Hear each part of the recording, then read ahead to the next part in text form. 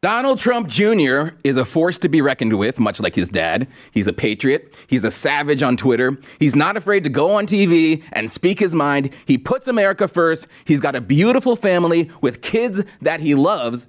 And now he has a new book out called Triggered, which is exactly what he does to liberals every day. And we spoke to him about all of that.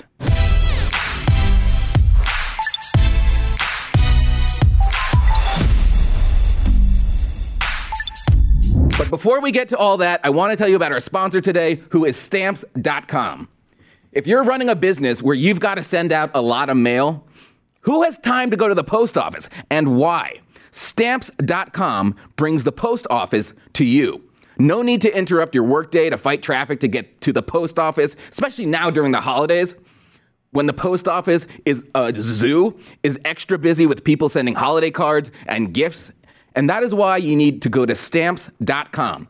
Anything you can do at the post office, you can do at Stamps.com. Stamps.com eliminates trips to the post office and saves you money with discounts that you can't even get at the post office. And how it works is you simply use your computer to print U.S. postage 24/7 for any letter, and it's official U.S. postage. Any package, any class of mail, anywhere you want to send.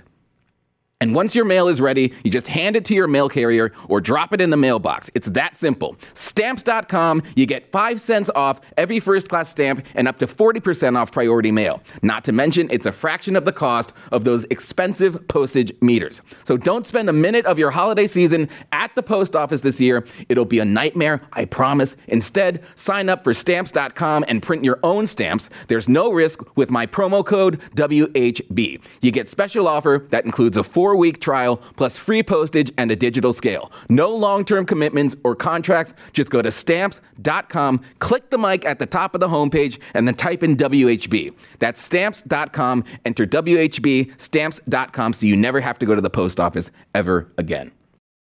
Okay, so I asked Donald Trump Jr. about what Democrats hate to hear the most, and that is that their impeachment nonsense is a sham. Thanks, Don, for doing this.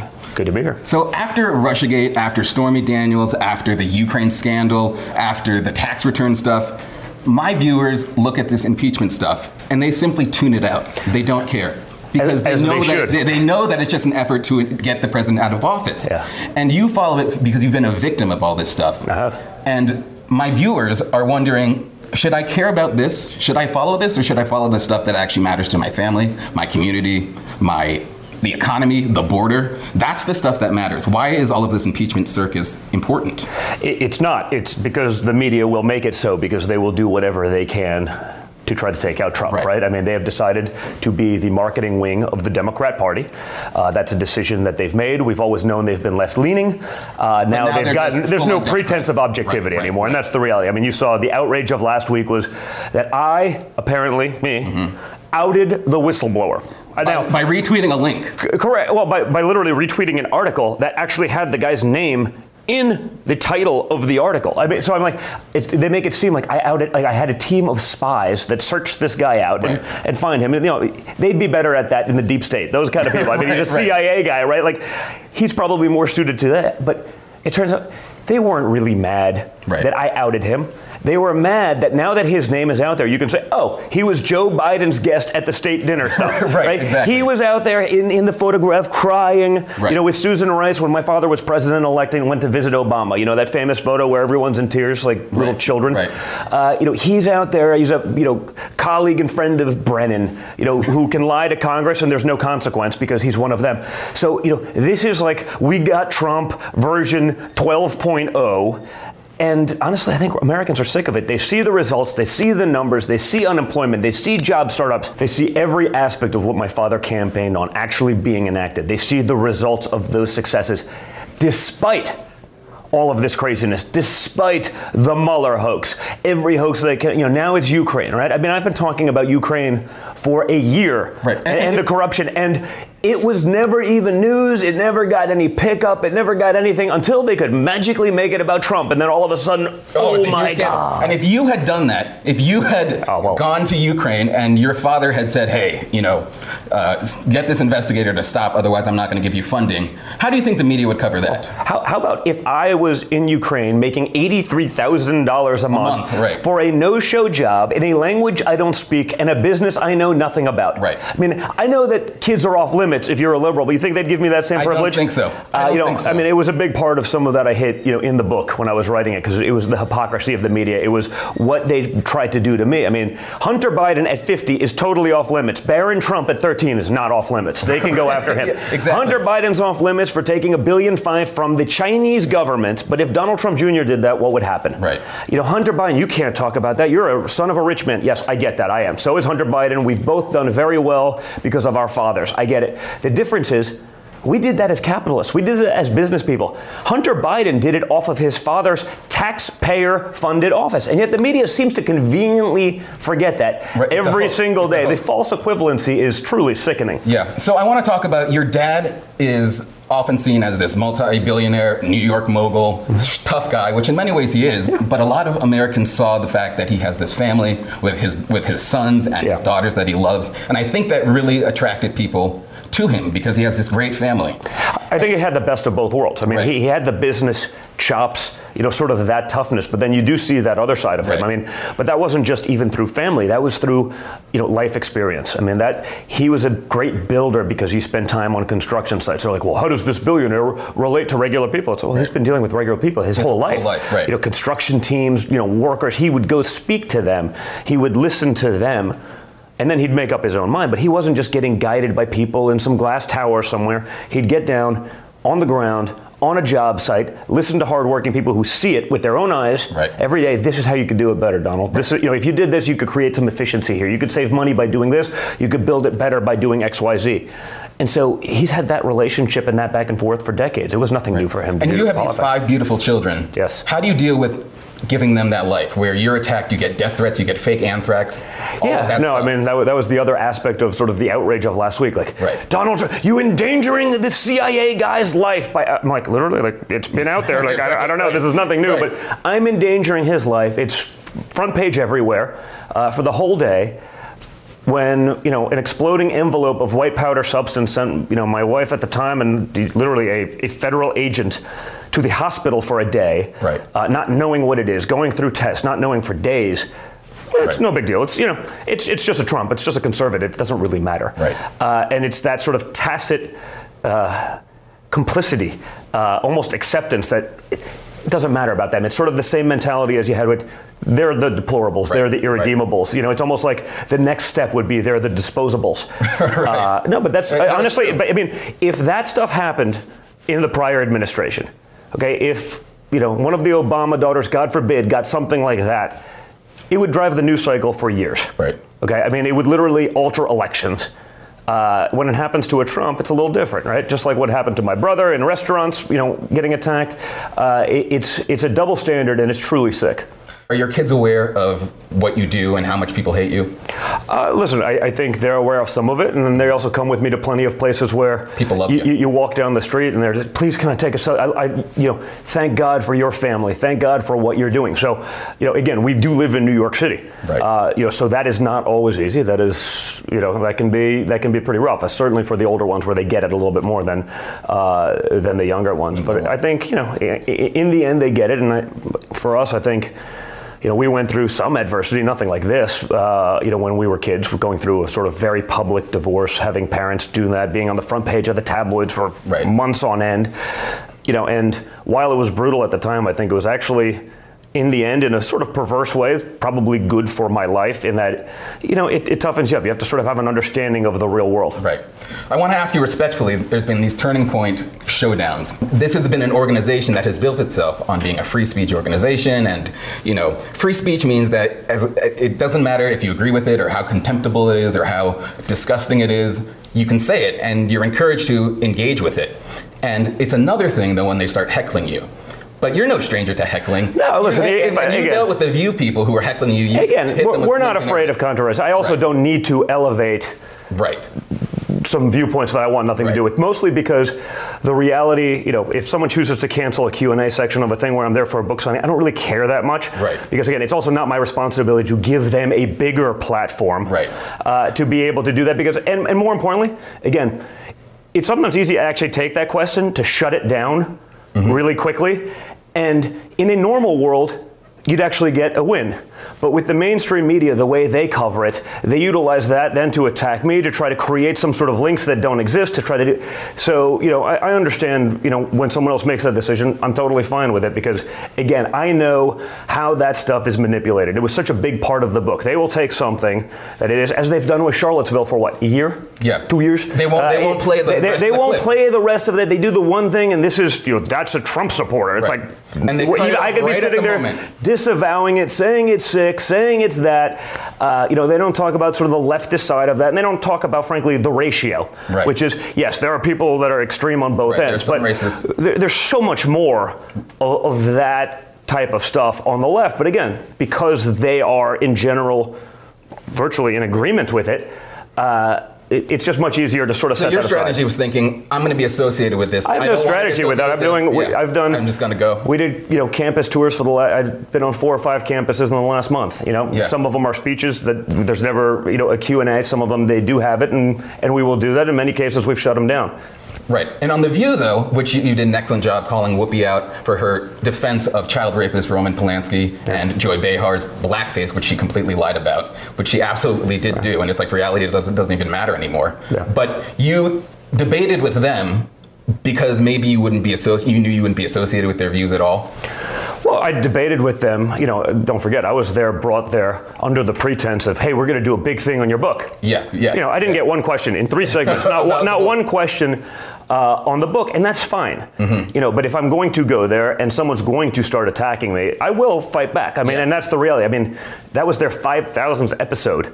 Yeah. They've never had anyone push back. It's sort of interesting, the amount of people, and I've been doing book signings basically every day since then. I did 3,000 yesterday. 3,000 book signings. Virtually everyone that came up to me in that home, I love what you did on The View, because it's The View, not the views. Yeah. There is one. And if you don't have it, they will try to destroy you. And I don't have their view. And if they're going to then attack me, I'm going to fight back. And they're just not used to that. What was it like having the audience actually cheer you on? That was something that's incredible. And it definitely, at first it wasn't that way. And then when you start calling them out on their nonsense, it's like, really?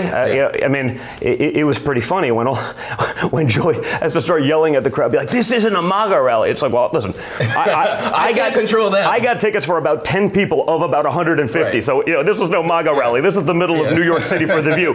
Right. I promise you, these are not my people, probably. You know what I mean? But you convinced them because their ideas are common sense. You won them over, and that's the reality. I would love to be able to have a regular discourse, but even when the conservatives, on the show that are supposed to balance it out, start attacking, it's like, guys, I can play this game as well as anyone. You know what I mean? You want to play? I'll play it, but I'll play by your rules.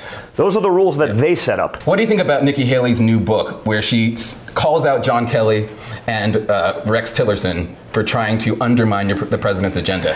Candidly, I don't know enough about it. I haven't read it. I've been running around the country on a book tour for literally 10 days straight, so I haven't been keeping up with most of the modern stuff, so I'll have to check it out another time. Last question. I love how you open up the book with the one thing your father disagreed with you about, which is your tweets, which for me, I'm just like, out of all people. Me too, by the way. I was like, wait a minute. Hey, Dad, your tweets are the worst. Dad, I love you incredibly. I respect you. I will, go out there and spend my life fighting for you and, those who support you. It's like, this is the one place where, don't point maybe we're kind of the same that way, and we both got to be able to take a little bit of our own advice. Well, you're excellent on Twitter, and it's amazing how you have no fear of taking down people who are trying to destroy the country. So thank you. It's my pleasure, man. Thank you. Thanks, Don. Appreciate it.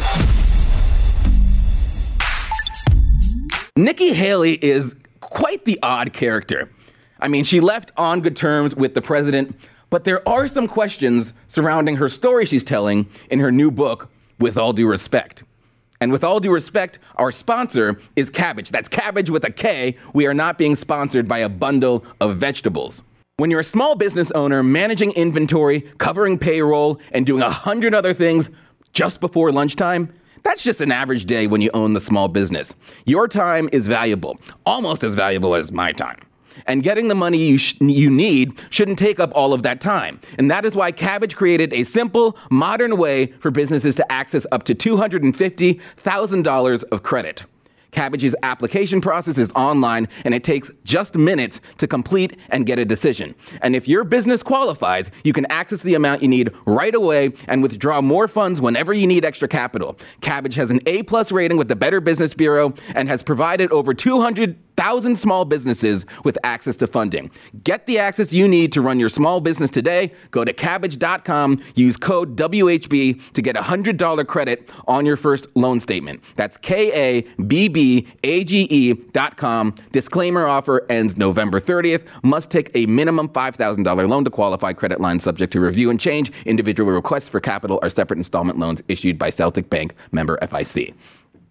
All right, Nikki. The former ambassador to the UN that has split conservatives along very bizarre lines. The isolationist hater, but then there are some isolationists I know who don't. And she's a huge supporter of Israel, and yet I know Israel lovers who don't exactly like her. Nevertheless, Nikki Haley published a book, and we've got a leak from that book that says Chief of Staff John Kelly and Secretary of State Rex Tillerson tried to recruit her to save the country by undermining Trump. Now, the speculation on the internet was she waiting to sell books? Or did she tell the president, Sebastian Gorka? And why didn't Nikki Haley tell the president about Tillerson and Kelly's subversion? To which Haley responded, I did. Thank you for your interest. But Sebastian Gorka wasn't the only one to say this. She kept all of this to herself until now, until her book. She didn't tell Trump? Obviously, she didn't tell Trump. Is anybody surprised? I'll tell you, I'm surprised by Tillerson. Now, he later went on to admit it's just a question. But the reason there is so much speculation is because how much longer they survived in the administration after she apparently went and told the president, hey, these people are trying to subvert your government. Because, normally you would tell the president that and it would be like, out, get out of my administration. And that's not what happened. Now, no one is surprised that these two didn't like the president's agenda because they didn't exactly agree with him when they got into office. But what they believe and what they want is irrelevant because the president was elected to carry out the president's agenda, not Rex Tillerson's or John Kelly's agenda. So if they were trying to subvert him, that borders on treasonous. And so there has always been this buzz about how Nikki Haley's actual loyalty to Trump exists, how far it goes. For months, there have been rumors, and that's all they are, I want to be clear, they're rumors, that the reason she left the White House was to usurp Pence from his seat and run as Trump's running mate in 2020. And she's always given these subtle reasons to question her loyalty to the administration. When Trump's financial advisor, Larry Kudlow, accused her of being confused on additional sanctions on Russia for supporting and protecting Syrian President Bashar al-Assad, she responded, with all due respect, I don't get confused. And then that became the name of her book, of course, with all due respect. So you're telling me that the name of her book stems from a disagreement she had with a Trump administration policy? And once Haley responded to one of Trump's tweets by saying, oh, this is so unnecessary. This is when Trump was talking about Elijah Cummings in Baltimore.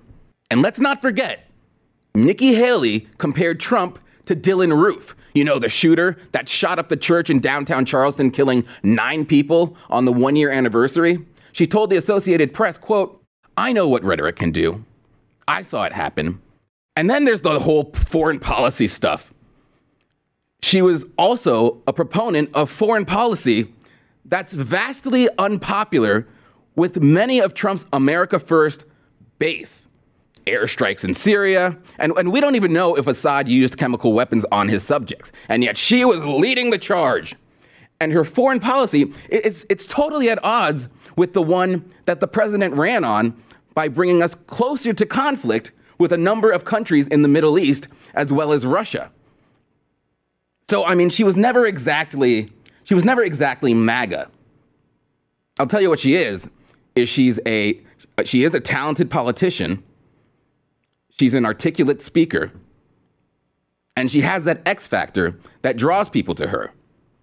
But I sincerely think that Trump's support of her is very much because he recognizes that she has political potential and doesn't want to cross her. And love or hate Nikki Haley, he knows she will be back in a big way. A reminder to everyone, I'd really appreciate it if you'd please rate, review, and subscribe to the White House Brief podcast. It will make sure the truth rises above all the other stuff out there. So please rate, review, and subscribe. Thanks for listening.